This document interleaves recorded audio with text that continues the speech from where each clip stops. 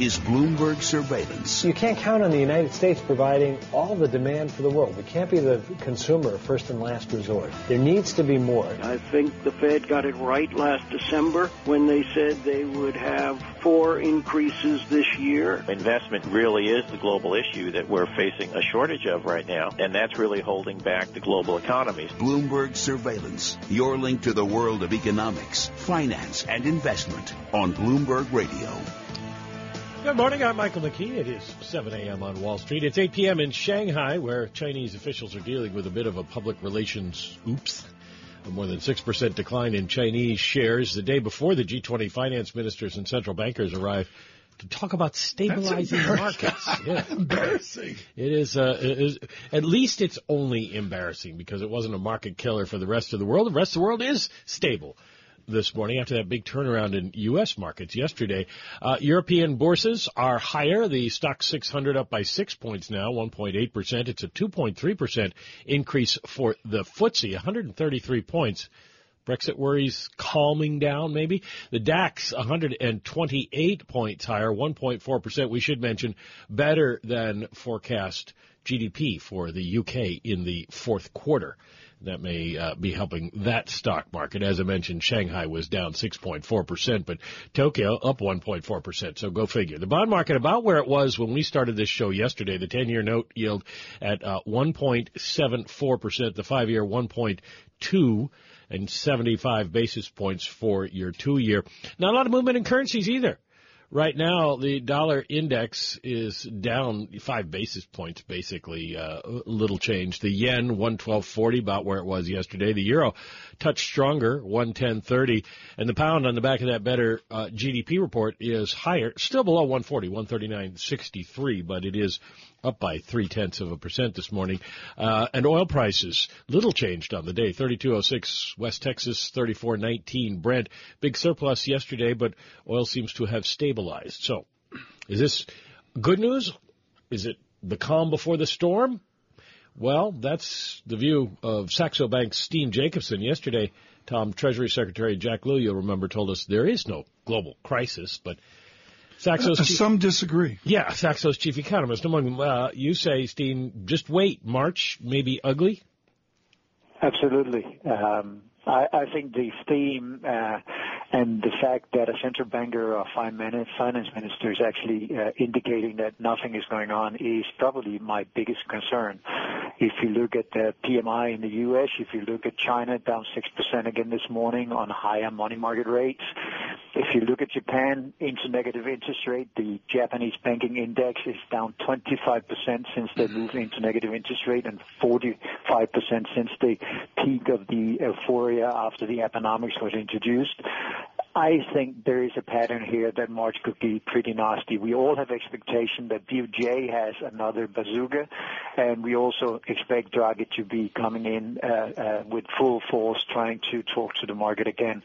The problem is, I think the Japanese experience with negative interest rate is already indicating what will happen to the European banking sector, and that is that it will be a huge tax on the bank's earnings power, first because they have to protect the depositors from negative interest rate, as we see in my country, Denmark, right now, and secondly, of course, because the yield curve goes, instead of steepening, it actually goes flat to inverse, which is the worst scenario you can have. On top of that, of course, it reflects an economy where the growth rate at the top line level is remaining very sluggish. So, a lot of concerns, but, I don't have the prediction, unfortunately, that I don't know what will happen, but I'm very concerned for March also because I think a lot of things are lining up and a lot of hope is placed on these central bankers and finance ministers, and in my experience, they tend to disappoint.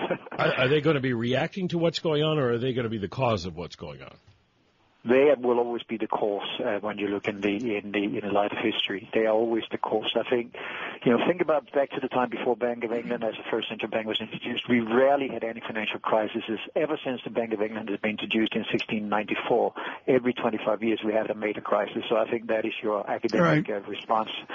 No, you bring a lot of that history to your research. Good morning, everyone. Bloomberg Surveillance brought to you by Invesco. Invesco believes it's time to bench the benchmarks, to consider active management and factor-based strategies. Find out more at Invesco.com/high conviction, INVESCO, Invesco.com/high conviction. We thank them for their support. We are thrilled to bring you Steen Jacobsen. He writes razor-sharp notes, opinionated notes out of Saxobank in Copenhagen. Steen, you talk about two canaries in the coal mine. It's a worn-out cliche, but you're brilliant on the linkages of the two canaries chirping. What are the canaries, and why are they chirping together? Yeah, so the first one, of course, is the easy one, which is the sterling and the Brexit and the whole conversation about the sterling, whether they're going to be opting in or opting out. But I think the bigger background to that, of course, is the fact that de facto Europe is now in two tiers. UK got a deal this past weekend, which is and constitutes a clear violation of the principle of the EU. So whatever happens with the UK, I think the bigger implication here is actually negative for Europe. But sterling is back to levels which is and has only been seen during the peak of the financial crisis in 2005, 2008, 135 being the next level probably. So that is the European sort of whistle that has been blown. And, of course, the go-to currency in terms of flight is always the yen and has historically always been the yen. I've actually been long enough, like you, Tom, in the market to know that when things start to get worse and the outlook worsen in terms of the risk scenario is always the yen we go to. And we have taken out all of the gains since Abenomics in the dollar-yen rate. And on top of that, as I just mentioned, the banking index and the topics index in Japan is under severe pressure. Basically, all of economics has been lost in the space of 2 months. On top of that, we see huge amount of repatriation in the yen. Of course, today the yen is up one big figure, so it's sort of counter moving to that. But I think the yen is your leading indicator. And think back to '87. Think back to most of the financial crisis in Asian financial crisis. Very often the impulse to the marketplace comes from Asia, and in my opinion, the Japanese story, the yen story, is the one leading story to all other indicators right now. Did you note, Michael McKee, how Mr. Jacobsen partitioned him and me as fossils and did not mention you because of your Peyton Manningist ute? Well, I appreciate that, Steen. Tom is experienced. We'll put it that way. Just keep it going, folks. Keep it going. Bank of Japan, as you say, they're expected to take additional action given the loss of progress over the last couple of weeks. Are they doing the wrong thing now? Would they be better off getting out of the business of trying to manage the economy, leaving it to the fiscal authorities, or letting the Japanese markets clear, however they might do that? Absolutely, but as you indirectly through the question is also saying, it's impossible. Just this morning, the BOJ Governor Kuroda was in front of the Parliament. He took a lot of stick from the parliamentarians.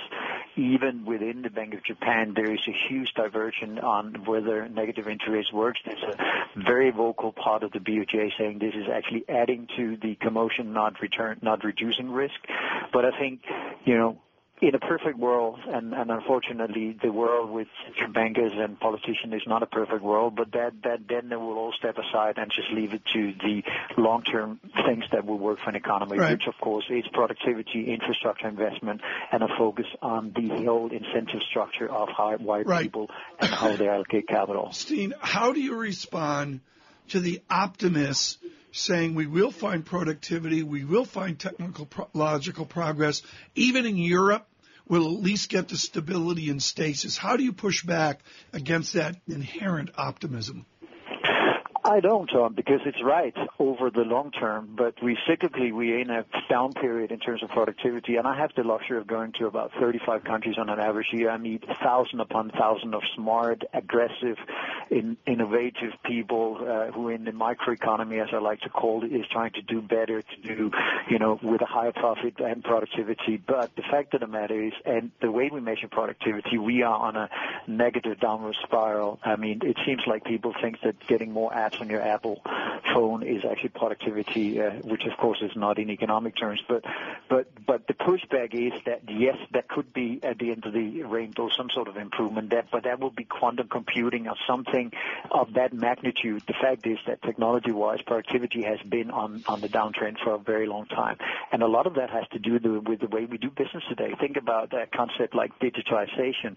Digitalization works in order to save money, but if that saved money is not reinvested into new and better quality product, what we end up with is a business model where the product gets worse and the experience of buying the product gets, indifferent from each other. Let's come back. Steen Jacobsen is the chief economist at Saxobank, and he has a different view, shall we say, than the Secretary of the Treasury. Well, yeah, but he's also not a public official. This is great. We're getting a huge response from our comments from Copenhagen this morning. Futures up 5, Dow futures up 43. As Mike mentioned, all in all, a constructive tape. Oil with a nice bid, 32.08 on West Texas Intermediate this morning.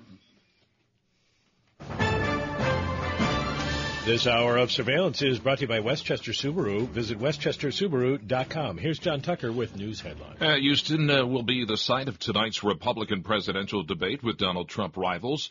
They'll get one more chance to try and derail the Republican frontrunner before Super Tuesday. The White House said to be considering Republican Governor Brian Sandoval of Nevada as a possible nominee to the Supreme Court. And Washington State, a new variety of apple about to make its debut. Scientists at Washington State University have come up with Cosmic Crisp, which has been developed over the last 20 years. Global news 24 hours a day, powered by our 2,400 journalists in more than 150 news bureaus around the world. I'm John Tucker. Cosmic Crisp is the 18-year-old socks, which you find. I thought it was a breakfast cereal. It could be a breakfast cereal. Sounds like it's going to have alcohol in it. Well, John Tucker helping us out this morning here. We'll get an idea on a gallon of gas here at some point during the show. Futures up 5, Dow futures up 45. Michael McKee and Tom Keene, coast to coast, worldwide, Bloomberg Surveillance. Bloomberg Surveillance is brought to you by your Tri-State BMW centers. Visit them online at tristatebmw.com. At BMW, they make only one thing, the ultimate driving machine.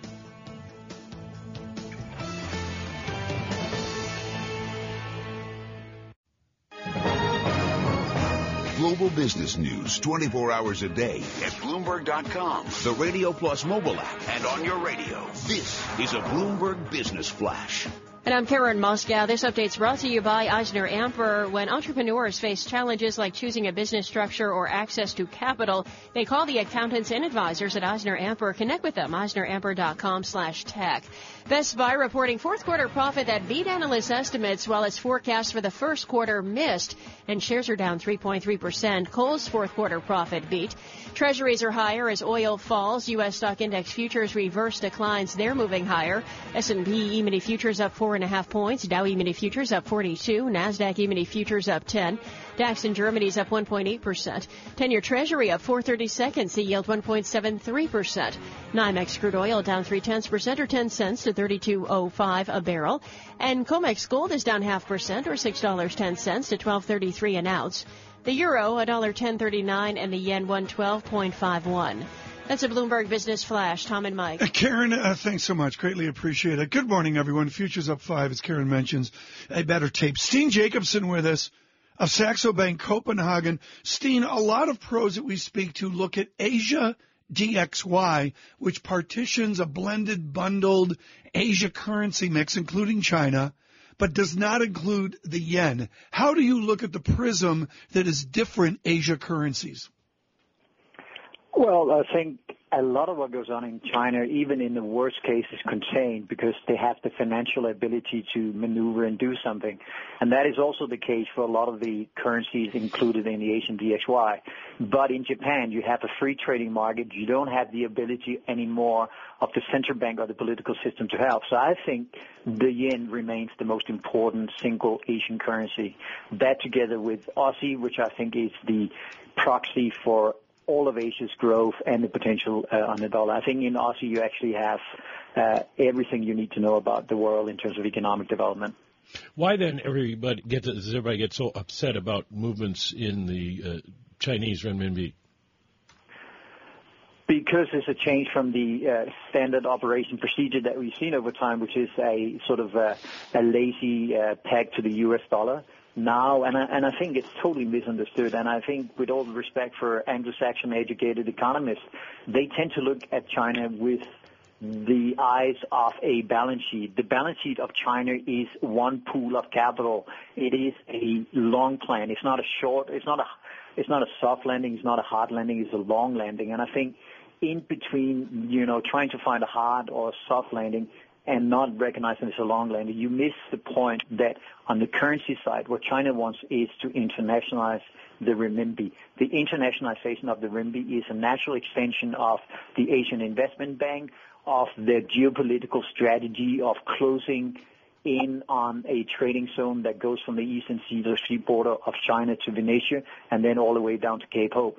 Don't forget, in 10 years' time, I will wager you a good dinner at a steakhouse in New York that most of the financing to the Asian markets will come from not come from U.S.-raised dollar liabilities, but it will be raised through China and renminbi. So, a long answer to a short question. The renminbi internationalization is the answer to your question. Mike, make a reservation there. Well, we're making a reservation right now, but Mike, pick it up here. But I do want to point out that shot the young man from Copenhagen took at Anglo-Saxon houses, bankers, strategists. Did you see that? No, he took a shot from Copenhagen. He's dinged you and the bankers. It was like a Baltic shot, is how I'd put that. Mike, jump in. Are you so you're confident that the Chinese are going to be able to manage the transition to the yuan being a reserve currency? Yes, that I'm very confident of.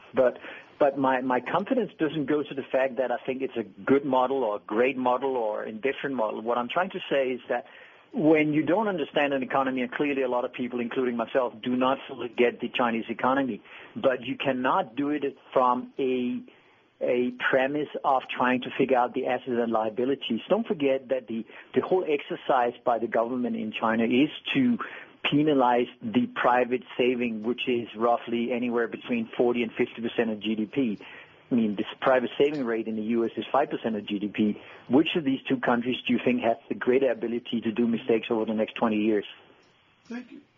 Thank you so much. Steen Jacobsen, greatly appreciate it. With Saxobank, put out a bunch on social. You'll look for this out on our digital product as well. Mike, Mr. Bullard, speaking over at CNBC, that's the French version, CNBC. I love this quote, Fed not on freight train path. You have to be the St. Louis banker to say Fed not on a freight train path. All those trains passing through the Midwest. Basically, he's trying to reassure the markets that it's not automatic that you're going to see a rate increase every other meeting. He has switched sides. He was one of the more anxious to raise rates last year. Now he's concerned. He gave a speech last night upon which this is all based, expanding on his view that inflation expectations have fallen too far, and that will make it harder to get inflation up, and that means the Fed should not be raising rates. And the forward guidance, Diane Swank, out in the Midwest as well, in Chicago. St. Louis is west of Chicago. Is that? I think I can barely say he that. Goes. It's very close. That's a very good question. My only knowledge is the baseball team wins, the others don't. They're basically sort of north and south of each other. But this headline is important and goes to what Ms. Swank, Dr. Swank, said yesterday, which is want to get away from predicting number of rate rises. Which is what is forward guidance, Michael? How do you define predicting the number of rate rises? Thank you. Okay, that's where I was hoping to go. I mean, they want to have it, but they haven't figured out what they want. They want it both ways, but they haven't figured out how to do it yet. Yeah, I'll go with that, and that's with respect. Is a work in progress. Shameless plug, 5 a.m. tomorrow morning. Surveillance on Bloomberg Television. Mike, maybe we can drag you out for this if we can figure out the schedule. Robert Hormats and Richard Berner talking about a move back to pre-crisis when they were on the watch at Goldman Sachs and Morgan Stanley. It took Rachel Wurspan, our executive producer, had to jump through like 18 hoops to get the Berner entourage to agree with the Hormats entourage. Dick's been busy saving the country. Yeah. Yes, but really looking forward to that. Maybe we'll try to get you out there. I mean, it's a very emotional thing for us folks with what we've been through over the last 8-9 years to have Berner and Hormats together. St. Louis is west of Chicago. I'm looking at a map, just so you know. I knew that. I saw it. I was in St. Louis as a kid when the raging debate was would the arch meet at the top. we were to some eclipse or something. And that was the arch did meet at the top, for those of you that are on a need-to-know basis. Futures up 5. Bloomberg Surveillance.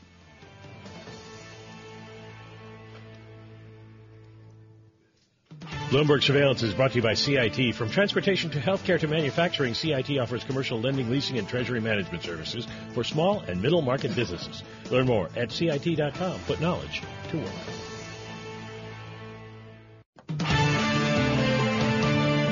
Broadcasting live to New York, Bloomberg 1130. To Washington, D.C., Bloomberg 99.1. To Boston, Bloomberg 1200. To San Francisco, Bloomberg 960. To the country, Sirius XM Channel 119. And around the globe, the Bloomberg Radio Plus app and Bloomberg.com. This is Bloomberg Surveillance. Morning at 7:30 on Wall Street. I'm Michael McKee along with Tom Keene. This is Bloomberg Surveillance. Here's a couple of things happening in the company's space that you'll want to know about before trading starts in about 2 hours from now. Best Buy, not good news for them. Earnings per share, $1.53 for the most recent quarter, better than the $1.39 that was forecast, but that's on fourth quarter profit that was 7.7% weaker than in the same quarter a year ago. Investors shrugging off $20 billion in losses, rewarding two of North America's biggest natural gas producers yesterday. Chesapeake Energy and Encana rose 23% each. Lloyds Banking Group raising its dividend, introducing a special payout, and indicating it may have reached the end of charges for wrongly sold payment protection insurance. It cost it $5.6 billion last year. And Anheuser-Busch InBev reported fourth quarter earnings that missed analyst estimates. Americans apparently drank less beer. Hard to believe, but apparently true. Now let's bring in John Tucker and take a look at the latest world and national headlines. John. And Michael Houston will be the site of tonight's Republican presidential debate, with Donald Trump rivals getting one more chance to try and derail the GOP frontrunner before Super Tuesday. There's a state of emergency in Virginia. That's where 4 people were killed after tornadoes damaged homes and left thousands without power across the state. China's defense ministry says the commander of U.S. forces in the Pacific smeared China while seeking additional defense funding for the U.S. Congress. A spokesman strongly criticized Admiral Harry Harris Jr.'s testimony before Congress this week, in which Harris said China was militarizing the South China Sea. And a Coast Guard vessel overturned after it was sent to assist a fishing boat that ran aground in an inlet off New York City. The crew of the Coast Guard vessel and those aboard the fishing boat did make it safely to shore early this morning. Global news, 24 hours a day. Powered by 2,400 journalists in more than 150 news bureaus around the world. I'm John Tucker. Michael. Thank you, John. Time now for the Ray Catino Auto Group Bloomberg NBC Sports Update. Here's John Stashauer. John. All right, Mike, latest Nick loss last night at Indiana, a game where they led at halftime, tied going to the fourth quarter. They had 3-point shots in the last 2 seconds that would have either tied the game or given them the lead. Neither went in. The Pacers won 108-105. Paul George, 27 points, all but 2 in the second half. Kristaps Porzingis scored 22, but Carmelo Anthony had only 14 on 5 of 20 shooting. Both missed threes down the stretch, and the Knicks suffered their 13th loss in the last 15 games, but Porzingis called it a moral victory. I think today we got back to the team that we actually are. We were playing physical. We were not letting guys push us around, and that's a team we are, and that's a team we got to be every night. And so I think from now, this is the game that we can build on and go from here. Back at the Garden tomorrow to play Orlando. Golden State got a combined 65 points from the all-star backcourt of Steph Curry and Klay Thompson. A win at Miami raises the Warriors' record to 51-5. They called it the biggest game between Catholic schools since St. John's and Georgetown in 1985. Fifth-ranked Xavier avenged a 31-point loss earlier in the year to Villanova, knocked off the top-ranked Wildcats 90-83. With the Bloomberg NBC Sports Update, I'm John Stashauer. Thank you, John. Let's check the driver of the markets. Oil, West Texas 32.08 is down 0.2%. Brent crude 34.14 is off by 0.8%, and oddly enough, not having an impact. Futures are higher in the United States. Stocks are higher in Europe. We'll talk with Vince Piazza from Bloomberg Intelligence about oil coming up here on Bloomberg Radio.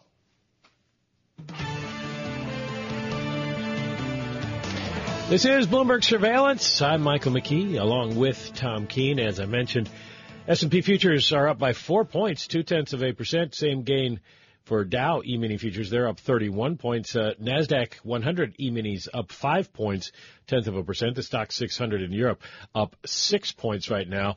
That is a 1.9% gain on the day. So green on the screen, except for in China where we did see a 6% decline today. That's the outlier, but it hasn't affected everyone else right now.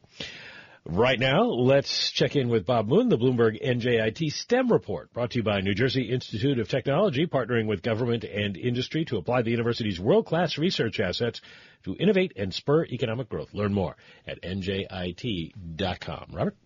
Michael, good morning. It's 7:35 on Wall Street. Here's what's making news in science, technology, engineering, and math.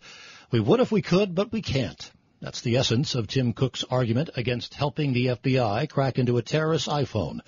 As the clock ticks toward a California court's deadline to respond tomorrow, the Apple chief was interviewed by ABC News and explained that it's not a matter of just opening up the phone, but rewriting special software code to reverse Apple's carefully crafted privacy protections. If we knew a way to get the information on the phone that we haven't already given, if we knew a way to do this that would not expose hundreds of millions of other people to issues, we would obviously do it. And Cook told ABC News the government is going too far. What is at stake here is, can the government compel Apple to write software that we believe would make hundreds of millions of customers vulnerable around the world, including the U.S.? The government claims it only wants access to one dead terrorist encrypted smartphone, while Cook says this will obviously lead to unlimited requests. He says his company is standing tall on principle and argues that there's probably more information about you on your phone than there is in your house. And that's this morning's Bloomberg NJIT STEM report. Michael. Hope nobody's torturing my phone. Give up everything they know. Bob Moon, thank you very much. Vince Piazza is in charge of our coverage of the oil and energy industry for Bloomberg Intelligence, and we asked him to come by because we've been talking a lot about the influence of oil on the markets and where we go from here, especially a month ahead of when the banks all reset the loans that they have made to energy exploration and production companies. And so what we wanted to do is kind of get caught up with you, Vince, because it's been a little while, about where we are. I know it's impossible to predict prices, basically, but we were talking with a guest earlier this week who said prices could go to $10 a barrel because the marginal cost of just turning on the taps is still so low, even if we cut back on new wells out there. Well, I think that is in part true. What we have seen of late, we have seen a few green shoots. So the net petroleum draw that we saw on Wednesday was a step in the right direction. Crude did build, but the refined product side, they all declined. So net, you had a small, modest draw. Production continues to bleed down, modest as well, but still continues to bleed down. What you really need to see is a better sentiment on the demand side. Right now, the imbalances remain wide, and investor indifference to the space remains wide as well. So still a lot of wood to chop. I've used that term several times here, but you still have across the petroleum value chain significant imbalances that you need to work through. Crude, 36% above the 5-year average. This is known. On the products side themselves, gasoline and also distillates quite robust relative to the 5-year average. We're coming into, in the process of a seasonal maintenance. So you still have some negative headwinds to push through, but there are some green shoots that we do see in front of us, perhaps. Everybody's saying, no deal on cutting output from OPEC and non-OPEC countries. But did the cap agreement announced last week, did that put a floor under oil? Because we really haven't seen a big drop since then. Well, I really can't agree with the argument that the freeze provided a positive inflection, because when you think about Russian output, it's doubtful that growth could have been much more significant. and Saudi capacity. It's doubtful that they could have turned the spigot on even more. So I don't see how that can be viewed as a significant positive. Net, you still have Iranian capacity that's coming on, and you still have growth from Iraq. So you still have, on a global basis, these imbalances promoted by OPEC and its willingness to continue to produce. We've got just about 40 seconds left, so I have to ask this quickly, but the bankruptcy situation a month from now. What we have seen is continuing pressure on the operators, especially those that have not hedged coming into 2016. There is a view that additional capex cuts are coming in order to bring cash flow more in line with capex, but there is stress in the system, and the operators are doing what they can to continue to stay in the fight, but there will be ongoing stress on some of the higher yield operators. All right, well, we got to have you back to talk more about that as we get closer to March. Well, we're very close to March. As we get into March, and we have to start thinking about whether the banks are going to start pulling their loans or not. Vince Piazza from Bloomberg Intelligence, thanks very much for coming in and joining us today. West Texas, 3206, Brent, 3412, and we were talking about gasoline futures at $1.01 right now. Retail gas, $1.72 a gallon. This is Bloomberg Radio. Bloomberg Surveillance brought to you by SCNB. The bank for business is on the move. Are you looking for the right banking partner? Go to scnb.com to learn more. Now open in Long Island City. Get your business moving with SCNB. Global business news 24 hours a day at Bloomberg.com, the Radio Plus mobile app, and on your radio. This is a Bloomberg Business Flash. And I'm Karen Moskow. This update's brought to you by CBOE RMC. Come to the CBOE Risk Management Conference February 29th to March 2nd at the Hyatt Regency Coconut Point, Florida. Register and learn more at CBOERMCUS.com. Best Buy, the largest U.S. electronics retailer, saying fourth quarter profit fell 7.7% as weak demand for phones and tablets hurt sales. Its forecast for the first quarter missed analyst estimates, and its shares are down 3% this morning. Toronto Dominion Bank said fiscal first quarter profit rose 7.9% on gains in its Canadian and U.S. retail businesses. The lender raising its quarterly dividend 7.8% to 55 cents a share. European stocks and U.S. stock index futures are higher, led by banks and energy companies as oil has turned lower again, and we check the markets every 15 minutes throughout the trading day on Bloomberg. S&P E-mini futures are up 2 points, Dow E-mini futures up 19, and NASDAQ E-mini futures are up 3. DAX in Germany's up 1.6%, 10-year Treasury up 6/30 seconds, the yield 1.72%. NYMEX crude oil is down 0.4% or 12 cents to $32.03 a barrel. COMEX gold down 0.3% or $3.20 to $12.35.90 an ounce. The euro's at $1.1036, the yen 112.46. And that's a Bloomberg Business Flash. Tom and Mike. Karen, thank you very much. Sidney Finkelstein is one of the loneliest people in the world, I think. He is the Roth Professor of Management at the Tuck School of Business at Dartmouth College, which is in, of course, Hanover, New Hampshire. He and our old friend Danny Blanchard are the only two people left in the state now that the presidential candidates have all moved on and the reporters have left the state. The primary is over. And Professor Finkelstein, now with enough time on his hands, he was able to write a new book. It's called Superbosses. And we hope our Superbosses are listening, because he will give us advice on how to be one and weigh in on some of the management issues out there in the world today. Can you define a superboss other than one that gives Tom and I a big raise? Well, a superboss is a leader, a boss that actually helps other people accomplish more than they ever thought possible. And you see these people in different industries when you look at a generation of talent that was developed by, say, Bill Walsh in football or an Alice Waters in high-end restaurants. They just help produce and generate tremendous talent, helped other people do great things. All right, this is an interesting question and interesting timing, because we do have this presidential campaign that blew through your state not long ago.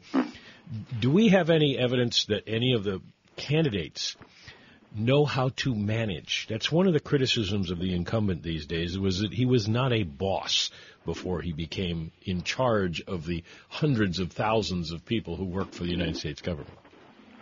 The amazing thing about politics is that pretty much until the last couple of election cycles, you didn't have to have any business experience. In fact, it would be really odd. And we had Mitt Romney, and of course we have Donald Trump, and the styles of all these people are very different. But Trump certainly has a big track record, but running a real estate company and mostly licensing your name to lots of other businesses is less about management and more about branding. So even Trump, who's the most businesslike of any of the players in the field today, probably is not known as a great manager. A rave review for this book, folks. I'm going to go to page 128 in a minute. Professor Finkelstein, even Jeff Immelt, he of the Dartmouth Green, liked your book, so at least one copy was sold. I saw Julian Robertson the other day in truly his Central Park. You feature him as a hands-on delegator. Immelt is known as a hands-on delegator. This is a magical thing. How do you be a hands-on delegator? It's one of the secrets to what Superbosses do. It is. They do two things that most people look at as opposites. You're either a big delegator or you're a micromanager. Well, what Superbosses do is that they'll give you a big job, they'll give you a big opportunity, but they'll also show up to work with you, often unannounced, for an hour, for a day. And it's not that they're going to do your job, but because they know so much about the business themselves, they're challenging you, they're pushing you, they're teaching you, and they do both of those things together. One of the things I deal with every day, and folks, we have a really large surveillance team that makes the show go for 5 hours, is the way you tell people they screwed up, but it's okay that you screwed up. That's a delicate issue, isn't it? Yeah, that's a hard thing to do, and you have to provide feedback whether somebody's doing a good job or not a good job. You got to tell them, but at the same time, you can't kind of tamp down on anyone taking a risk, taking a chance, and getting punished for anything that doesn't go quite right. Mike, I go to the indexes always to find out what anybody, including Sidney Finkelstein, is doing. Yahoo or Marissa Mayer aren't in the index. I think that, that's an interesting thing. Give us your appreciation of Marissa Mayer's tenure at Yahoo. It's been so visible, so controversial. It has, and I have some sympathy for her because she came in with this mega big brand name, and as a result, she's under the microscope. Now, of course, it goes hand in hand. That big brand name is what helped her get that job and helped her make as much money as she makes. So now you have to produce. It hasn't gone well, obviously. I didn't include her in the book because I didn't find any evidence that she was a person that has this track record developing lots and lots of other people. But more specifically, I think the problem with Yahoo is no one's really figured out how to make money out of the thing, other than some genius move to invest in Alibaba years ago. The thing you hear over and over again from people who have been successful is you should hire people who are smarter than you. But how do you do that? I don't think it's actually that hard. It takes some guts. You have to be willing to look at the people you're interviewing and talking to and saying, I want the world's best people around me. And you know what it takes? It takes tremendous, if you think about it, tremendous self-confidence. You got to have that confidence not to feel threatened by people that come in with tremendous track records. So we all know, that's a good thing to do, as you say, but I think a lot of people have this element of insecurity. They don't want to be shown up, and it's exactly the wrong thing that you want to have because you're going to do way better if you're surrounded by great people. What's the one thing somebody could do if they want to move along the path to becoming a super boss? Well, for me, it's a mindset. It's a way of thinking. It's saying, I'm not just going to do what I'm going to do, but I'm going to focus very specifically on the people around me and in my team. And there's so many ways to start. You could, for example, customize how you interact with people on your team. Customization, being close to customers is such a common, obvious thing in so many walks of life. But when it comes to managing people, how bosses behave, we have this thing called leadership styles. Everybody talks about what type of style they are, and I think that's actually a dumb idea because a leadership style gives you an excuse to act the same way to everybody and say, look, that's who I am. Yeah, but the heart of this, going back to Katharine Hepburn and other great method actors, is it's about method versus style. And in your world, and I don't mean Tuck, but I mean in the pseudo-MBA world, you got too many people yammering about style and not worried about the core method, the day-to-day method of how to provide leadership. Do I have that right? Well, I'm not going to denigrate the whole MBA world on that one, but I happen to agree with what you're saying. Denigrate half of it, you know. Well, the half that's not up in Hanover, New Hampshire, maybe. Method, I think that's not a bad analogy. How you treat people, how you interact with people, knowing what each person on your team, what makes them tick, how do you motivate them? I mean, that's something you mentioned Julian Robertson before with some of the interviews I did with, people like Chase Coleman and others that have been, very successful. They talked about how Julian would tailor how he interacted with people. And some people he was really, really, really tough on, and other ones he understood a different, maybe a little bit of a lighter touch was needed to get people to go where they needed to go.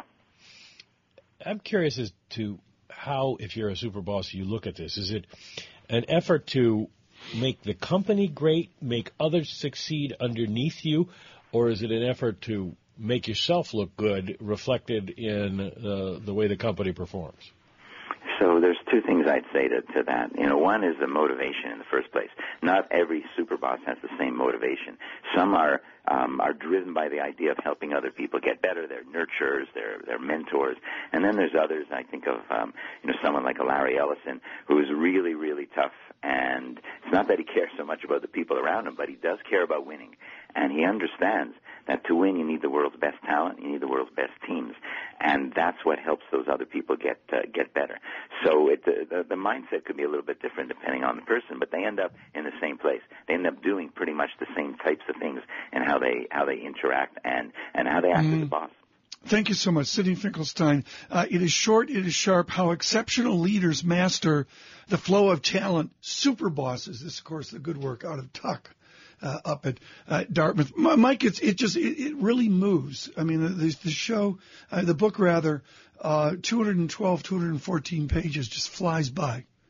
Are you a super boss to our team? Well, I alluded to that earlier. I don't know if I'm a super boss or you're a super boss, but the basic idea of doing it from a distance, you can't do that anymore. No. John Rice at GE in Davos, who works out of Hong Kong, was adamant, distance is done. I mean, you don't do it from some throne or world headquarters from a distance anymore. It's just done. You got to be in the trenches, even if you're keeping your mouth shut. I don't do that. Why you's with us? Did I keep my mouth shut at the 5 a.m. meeting this morning? Never. Okay. Never. The answer was never. There it is, folks, in terms of how we do it at Space. He's a super what?